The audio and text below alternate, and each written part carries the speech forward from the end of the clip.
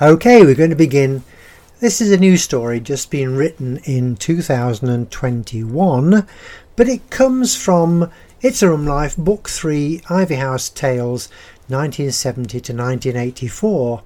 It's called Big Brother is Watching. Would you believe it? I've only just remembered this story while posting some items on our Facebook page about 45 Woodside, London Road, Boston, Lincolnshire, our first real home. It all began evidently not long after we'd moved to New Bolingbroke. I'll attach the story about buying that house so you can feel more of the background to this short story. I was still working for Firestone, although by now Fred, my boss, and I had sorted out the whys and wherefores of ECYB, and I'd remained with him and Firestone for the present. I suppose it could have been all that extra activity that prompted the taxman to take a special look into my affairs. We'd moved from 45 Woodside to Ivyhouse, New Bolingbroke in 1970. This was our dream home, and it had all come about by accident, or it looked like that to us.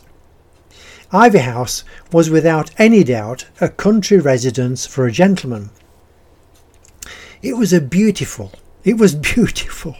a veritable dream of a house. Original Georgian, largely unaltered, added to which it had lovely, quirky, decorated rooms by its previous owner Peter Lely and his wife. Peter was a distant relative of the chap who had originally built the house in about 1800. When we bought it, there were no deeds as such, as this was the first real change of ownership, as it were, and new deeds had to be produced. The garden was also a dream, walled on 3 sides, and on the 4th a beautiful waterway, all lined with trees. In fact, the garden had about 30 trees of varying sorts and colours.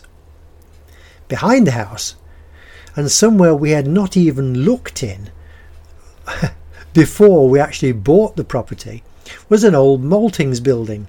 This was attached to the back of the house and extended for about 200 feet in length and 25 feet in width. It had a single span wooden frame pitch roof, entirely covered in the original clay pantiles. We found out later, after living there for some time, that the village was actually a new town, and there had been various industries established there, including a brickworks. Those pantiles could well have been actually made there in the village. You can read more of the history of the new town in another chapter, but we were most fortunate to attend a lecture given by the famous Lincolnshire historian David Robinson of Louth, when he explained all about the family who had created the new town and indeed various other failed ventures elsewhere in the county. Well, not exactly failed, as indeed the new town had survived, although its industries gradually died away. The other ventures flourished, but unfortunately not in the lifetime of the originator, and too late to save his bacon, as it were. All in another story. After a couple of more years, I did make the break with Firestone and began to develop the transport business.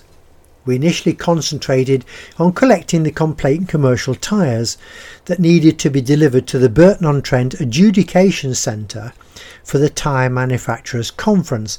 This was the body set up by all the UK manufacturers of commercial tyres so that they could receive a fair appraisal in case of complaint from their users.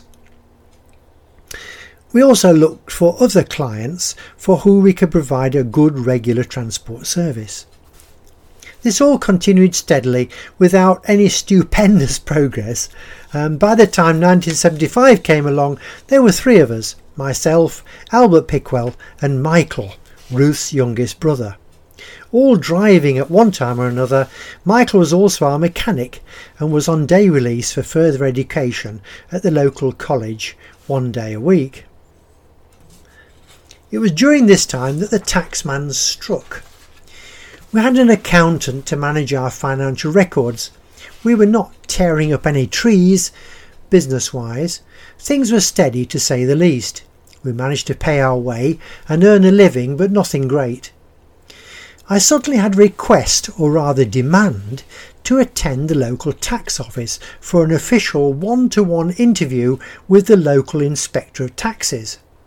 Our accountant was dumbfounded and no help at all. He just said that these things were very unusual and could have very expensive consequences. On the due day, I turned up at the offices in Boston's Norfolk Street with no idea at all what the chap could want. It did indeed turn out to be a chap and not a lady, and really he was quite pleasant. He asked lots of questions about our circumstances, that is Ruth and myself. How did we manage to buy Ivy House? How did we manage to afford to go on holidays in France? Together with basic inquiries about our costs of living. Fortunately, I was able to answer all his questions from memory without referring to any records, not that I had anything with me anyway. The inspector knew everything about our expenditure over the last several years. He knew the answers to his own questions. He just wanted to see how I approached his inquiries and my reaction to his general questions.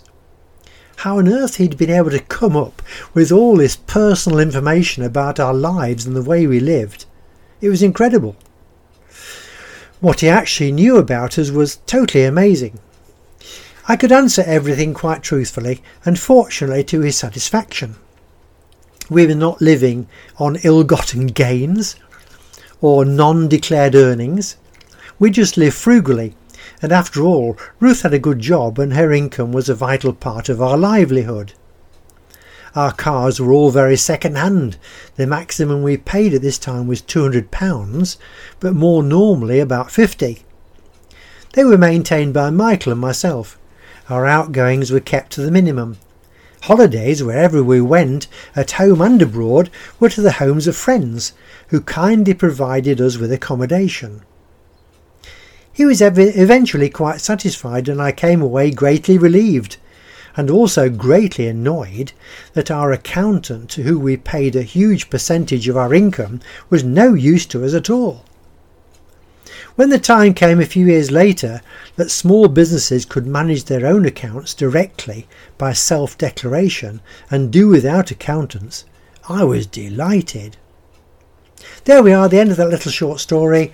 Hope you enjoyed listening to it. Lots more stories on this Buzzsprout site, Audio Stories.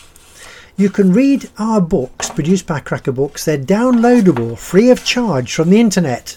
There are links to the books regularly on our Facebook page.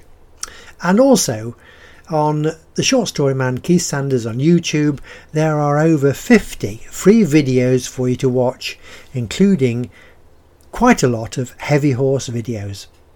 Thank you.